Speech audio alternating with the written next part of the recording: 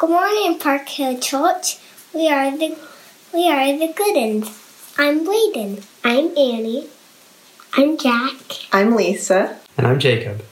We're from Point Loma, but we're coming to you from Washington State. Today's reading is Colossians 2:13-15.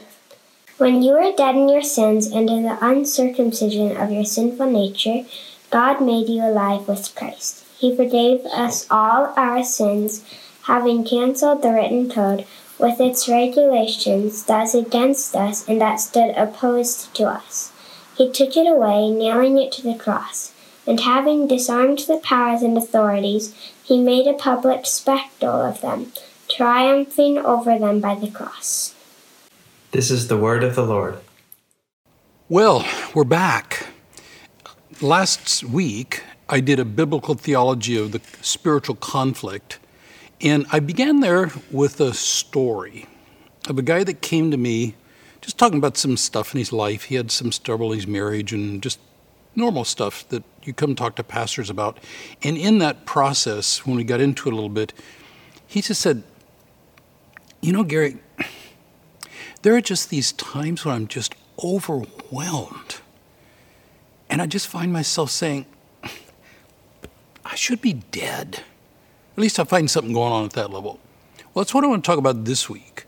We talked last week about this biblical theology of warfare. We're created in a war zone, and we're there as blessable, image-bearing covenant partners who work with God to create communities of generosity, justice, peace, love, faithfulness, those things. And in this doing good, we're actually doing conflict with a devil who's into despair, deception, death, desecration. And when we do good, create beauty and generosity and justice, we're actually engaging in warfare with the evil one. He fights back, as we saw with Eve, through deception that makes us distrust and distance from people. And we looked at how God has come in Jesus to win that victory. And that's where I want to come back as we continue our exploration of Scripture, Colossians chapter 1. So grab your Bible, grab your device, or watch here on screen. And I just want to take us through some biblical theology of what to do when stuff like this happens. I just think I'd be happier dead. Okay, Colossians chapter 1. We look at this, and we see here, if you're here last time, you remember the answers, but what are the two kingdoms here in this passage? What are the two kingdoms? Okay, if you're here last time, you saw that.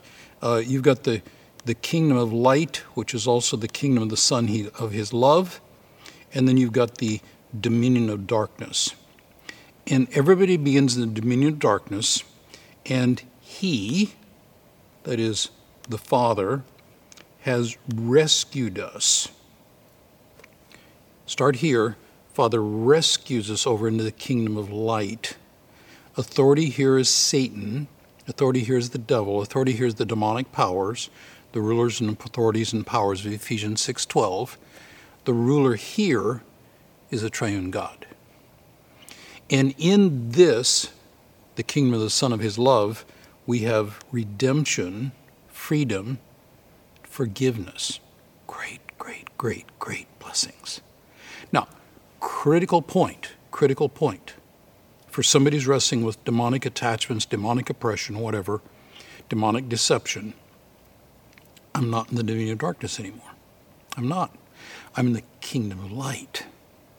And over here, I'm freed from the authority of Satan, the demons, no matter what vows, no matter what promises, no matter what lies I believed. Let me show it to you. Colossians chapter 2, okay? Let's come down here, and when we look at Colossians chapter 2, beginning at verse 13, here's the beginning point. You are dead in your sins. That means we're over here in the dominion of darkness with death as the heritage, one of the heritages, condemnation, depravity, despair. You were dead. Now he's talking about believers. You were dead. Now, in this passage, there are 7 things that are true about every believer. And now here's the thing. when I talk to somebody who has a demonic oppression, a demonic attachments, and I'll tell you how we find that in a minute, the first thing I have to do is help them understand who's in charge. That's the first thing. So Colossians chapter 1, not in darkness, am in light. Not under Satan, am under God. Okay, now let's unpack that a little bit further here in Colossians 2. You were dead, 7 things that are true of every single believer. Can you see the first one? We're going to look here through 13 through 15. Can you see the first one? Sure. God made you alive with Christ. You were dead, separated from God. That's what I mean by spiritual death. God made you alive with Christ. What that means is that relationship with Christ that was broken is now restored. That's the redemption, forgiveness of Colossians chapter 1. God made you alive with Christ. Not by ourselves, but with Him. Okay, number 1, you're alive. And ask the question here, made, past, present, or future? I know, Mrs. Johnson, my 10th grade English teacher, lives in my head. Past, present, or future? Yeah, past. Is it a command, fact, promise? Command, fact, or promise? Yeah, it's fact. Okay, past, present, or future? Past. Past used to be true or past still true? Yeah, it's a past fact, still true. You're alive. Number 1. What's the next one? What's the next one? I mean, you can read it for yourself. That's the whole point. We're going to go exclusively with what God says. He, who is that? That's God, forgave us, same thing, past, present, future. Yeah, command, fact, or promise. Yep, past fact. Past used to, yeah, past still true. Forgave us what? What? What's the word there? Say it with me. All our sins. How many sins are forgiven? All. Now that, on one hand, you know, when I go home and see my pretty wife later today, can I just sin against her? Can I go up and just slap her or something? Not that I'm inclined to do that. But if I did, would that sin be forgiven? In one sense, yes. In another sense, no. It's taken care of at the cross, but the relational would have to be still taken care of.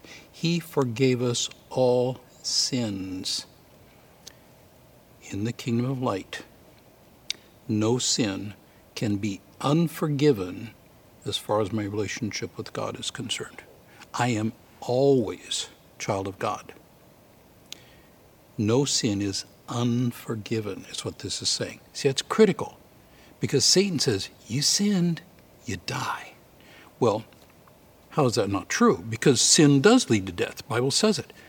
See, Jesus, well, look at it here. Made you alive, forgave us all sins. Look what else happened here. He did what? Canceled the charge of legal indebtedness, which stood against us and condemned us. Where did that charge of legal indebtedness come from? That's sin. The soul that sinneth shall die. If you can't do the time, don't commit the crime, in the old adage. If we sin, the consequence of that is the punishment that comes with it. And what this is saying, having canceled the charge that would lead me to be separated again from God, that's canceled. So first is alive with Christ. Second, forgave all sins. Third, canceled the charge against us. Fourth is what? Taken it away. taken what away? This charge that puts us under indebtedness. He has taken it away and took it to the cross. Now I think about this. This charge of legal indebtedness is actually like a handwritten list. And that handwritten list is all the stuff I've ever done. And you can talk to my pretty wife. It's a pretty long list. She will tell you about some of them. I don't have any secrets from her, but oh my gosh, long list. That handwritten list, according to this, has been taken to the cross. The picture I look at it is when Jesus went to the cross, what was tattooed on his body was that charge of legal indebtedness. He took it away, nailing it to the cross. So what's the first thing that's true? Made alive, forgave all sins, canceled the charge of legal indebtedness, taken it to the cross. What's the fifth one? What's the fifth one? Disarmed the powers and authorities. Those are the heavenly powers we saw in Ephesians 6:12 last week. Disarmed. See, and here's what the demons do. Because you did this, you owe me. Because you did this, you opened yourself up and I have access to you. Because you did that, you have to do what I do or I get a right to punish you. And all those voices come from the demonic realm. And what he's saying here is, no, they're disarmed. If you don't do what I tell you, I'm going to hurt you, the demon says. They're disarmed. See, that's the truth. He made a public spectacle. Now, the picture here is a conquered general, back in the Roman times, being literally dragged through the street to show his defeat. That's the picture that's here. He made a public spectacle of them. He exposes them as defeated enemies. So what's the first one? Yeah, made alive. What's the second? Forgave all sins. Yep. Third, canceled that charge, taken it away to the cross, disarmed the demonic powers, made a public spectacle of them, exposing them for what they are, and then finally triumph over them by the cross. 7 things true of every single person who's alive in Christ. And so what I do when I run across, I'll just call this guy Bill, is I want to get this truth in him.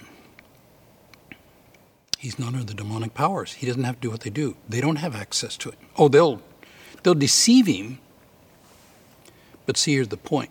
They don't actually have any authority or right to do what they're doing. They get it by deception. They get it by deception. And that deception can be really subtle and really, really, really powerful. My son, Don, brilliant kid, easily bored and hated having anybody looking over his shoulder and criticizing him. Now, my son he's a middle-aged man now, and that's still true. That's still true. But as a high schooler, he hated being bored. He hated somebody criticizing him. So he graduated from high school and joined the Army, peacetime Army. This is like 1989. And I said, Don, I don't think that's going to work out real well. He looked at me with that look and he says, Dad, I'm 18. I can do anything I want. I said, son, you're right. He went in July to Fort Sill, Oklahoma. So you think of Fort Sill, Oklahoma in July, what do you think of? Sweltering heat, high humidity, and he's in boot camp for the Army. And all the PT and all the breakdown stuff they do. Don actually did fine in boot camp. He was in good shape. He had been on swim team and that sort of thing. And the stuff they have him do, he loved team stuff and really enjoyed making things go bang, and he got to do a lot of that. And he actually did well in boot camp. But it came to the end of that time. They had a graduation ceremony. Well, let me just this. Who's the most important person ever when you're in boot camp? Well, there's only one person that counts. That's drill sergeant. And what does a boot say to a sergeant, drill sergeant? You say, "Sir, yes, sir," with the right attitude. Now let's say the sergeant comes along, sticks his nose in Don's face and says, "Give me 50. What does Don do? He says, "Sir, yes, sir," and he's on his face doing 50 push-ups. Now what happens if he tweaked his shoulder doing PT yesterday and, "Yeah, Sarge, could I do 25 instead?" No. "Sir, yes, sir," and you're on your face doing 50 push-ups. That's just the way it is in boot camp. You learn to be under authority. And you also learn how to get around authority, but Don was already good at that. He grew up in my home. Well, let's say he graduated, and he did, and he now has orders to Fort Lewis, Washington, so he could be close to Susan, who's now his wife. And let's say that same sergeant comes up to him, sticks his nose in Don's face and says, "Sergeant, sir," no, says, "Soldier, give me 50. What does Don say? See, that's where the deception comes in. Because the demons come in and try to scare us, try to do on our past history, and if we believe them, we're on our face doing 50 worthless push-ups. But if we know the truth, we just smile. Not under your command anymore, Sarge. Don't have to do 50 push-ups. Why is that? Because you're alive with Christ, forgave all sins, canceled the charge of legal indebtedness that condemns us, no condemnation, taken it away to the cross, disarmed the rulers and authorities, the demons are disarmed, exposed for what they are because of the triumph over them by the cross. So when a demon comes along, the foundational authority is to realize you're disarmed. I don't have to do your stuff. You don't have right to do that to me anymore. Okay? Now, how do you recognize demonic things? Well, sometimes it's really easy because the demons, people know some cases because they've called up the demons. They've played with them. Maybe they come out of a heritage of demonic worship, or maybe they've gotten to messing around with it while in high school and college and seeking thrills, because demons will give you thrills for sure. Sometimes it's that. And I had one woman come to me a while back, and she had gotten involved with a thing when she was in college, and she had been living for 20 years with a demonic oppression. And she told me, she described the demon, she told me where it was. It was like here. There's no doubt about it. Other people like Bill, the story I'm telling you, oh man, I don't know what it is. I just get so overwhelmed. Why don't you just die? Well, here's what I do. I have people listen. I listen to the stories really carefully. And when I'm hearing despair or death or those kinds of things as a part of the story, I listen really carefully. I listen for three things. I listen for an accusing voice. I listen for an oppressive presence. And I listen for a history of occultic involvement. Now, in Bill's case, as we work through things, I've already into the story here, and he's talking about, this thing overwhelms me, and I just probe a little bit, and it's just like there's something just telling me, why don't you just kill yourself? The world would be better without you. And in his case, he was an accusing voice. You're actually a detriment to humanity. You're actually a liability to your family. The world would be better off if you were dead. That was the voice he was hearing. That's an accusing voice. That's what Satan means, is that accusing voice. Other people, it's an oppressive presence. And it may be, one guy, again, real story, I'm disguising the details. He was doing some incredibly self-destructive stuff. And as he was telling me his story, what he ended up saying was, I don't know what it is. It's just not me. Well, what do you mean it's not you? Well, see, that's an oppressive presence. Something else was taking over his personality in a real sense.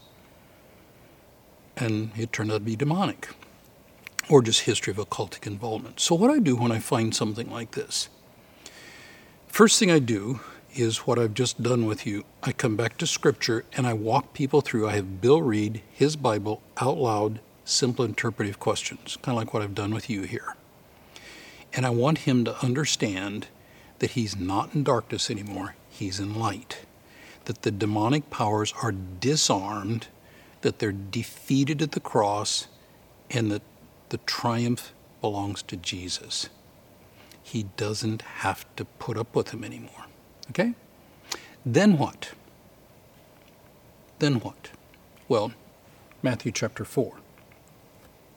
Because Jesus, who is a believer, faces the devil. And I won't look at what the devil did, because his tactics are nasty. I want to look at what Jesus does. Jesus answered to his accusation, "It's written, man shall not be living by bread alone, but on every word that comes from the mouth of God." You notice what's happening here. There are quotation marks. He is quoting from the Bible. So Jesus is quoting from Deuteronomy. And this quote, quietly or out loud? Yeah, out loud. He said, is he speaking to himself, the devil, or to the disciples? To the devil. So that's the first step here. I want Bill to speak Scripture out loud to the devil. Statement of fact. This is standing firm. Step one. So that's what Jesus does. Does the devil give up? No, he doesn't. He quotes Scripture back badly, to be sure. What does Jesus do the second time? Oh yeah, same thing.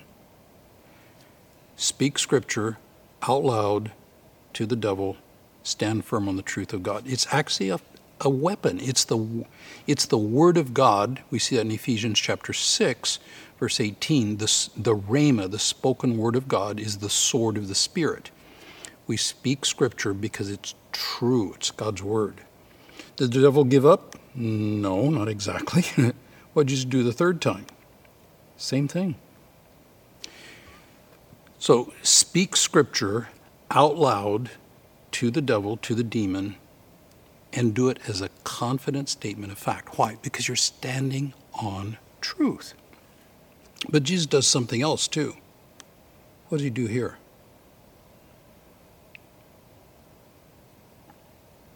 Command, fact, or promise?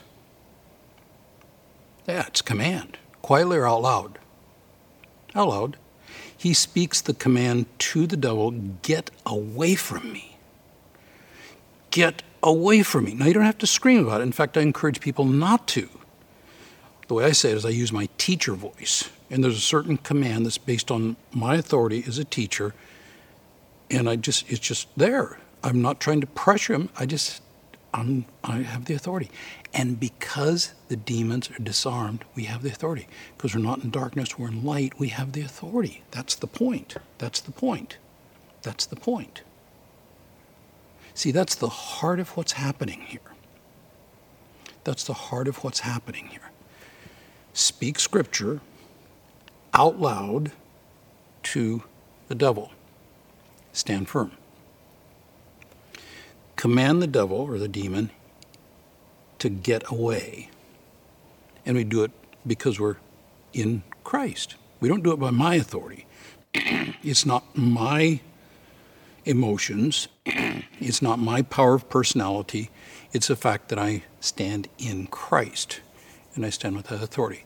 You get away now in Jesus' name. I don't have to say in Jesus' name, but that's the reason behind it. Now, there's a third thing here. The devil left him. Did he stay gone? No, he's going to be back. And angels came and attended him. Okay, that would be really cool is after you have an encounter with a demon, is you get angels to come and attend to you. I've never been able to do that. nor do I have any friends who are able to do that exactly. So what I suggest here is do Jesus-y stuff. Jesus-y stuff. What's that? Well, it's things like sing worship songs. It's things like pray. It's things like call a Christian friend, and it's things like do something good in the name of Jesus. Don't leave your attention on the demonic side. Take your attention back to Jesus and make it active. Do something.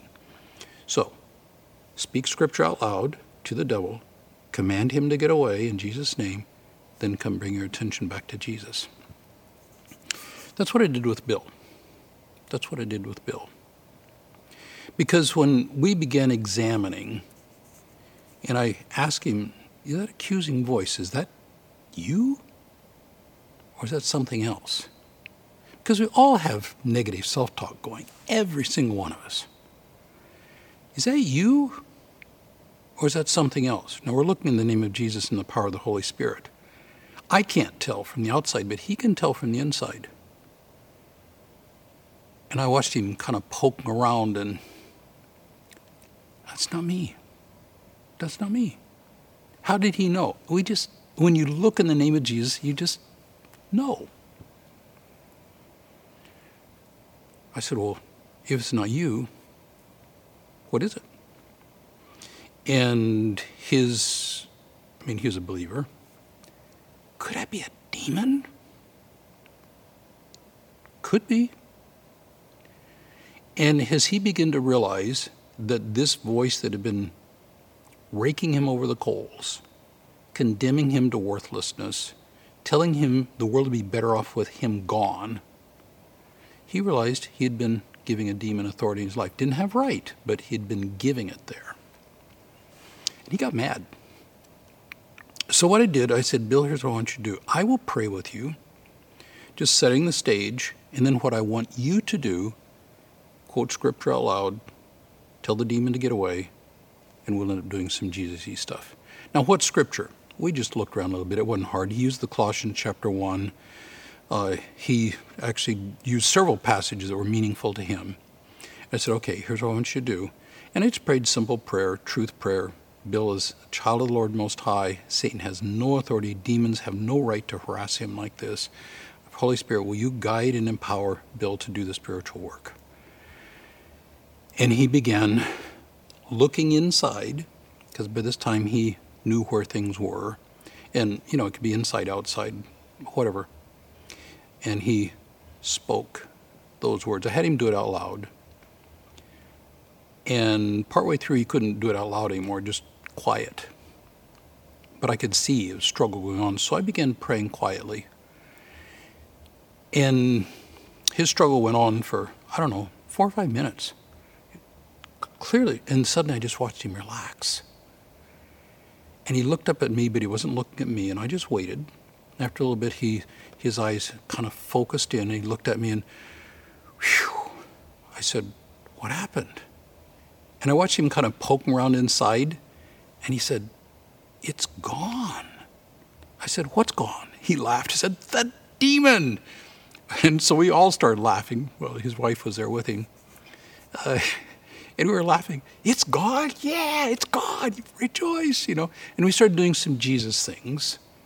His wife was a singer, and she started singing. And he joined, and we did too.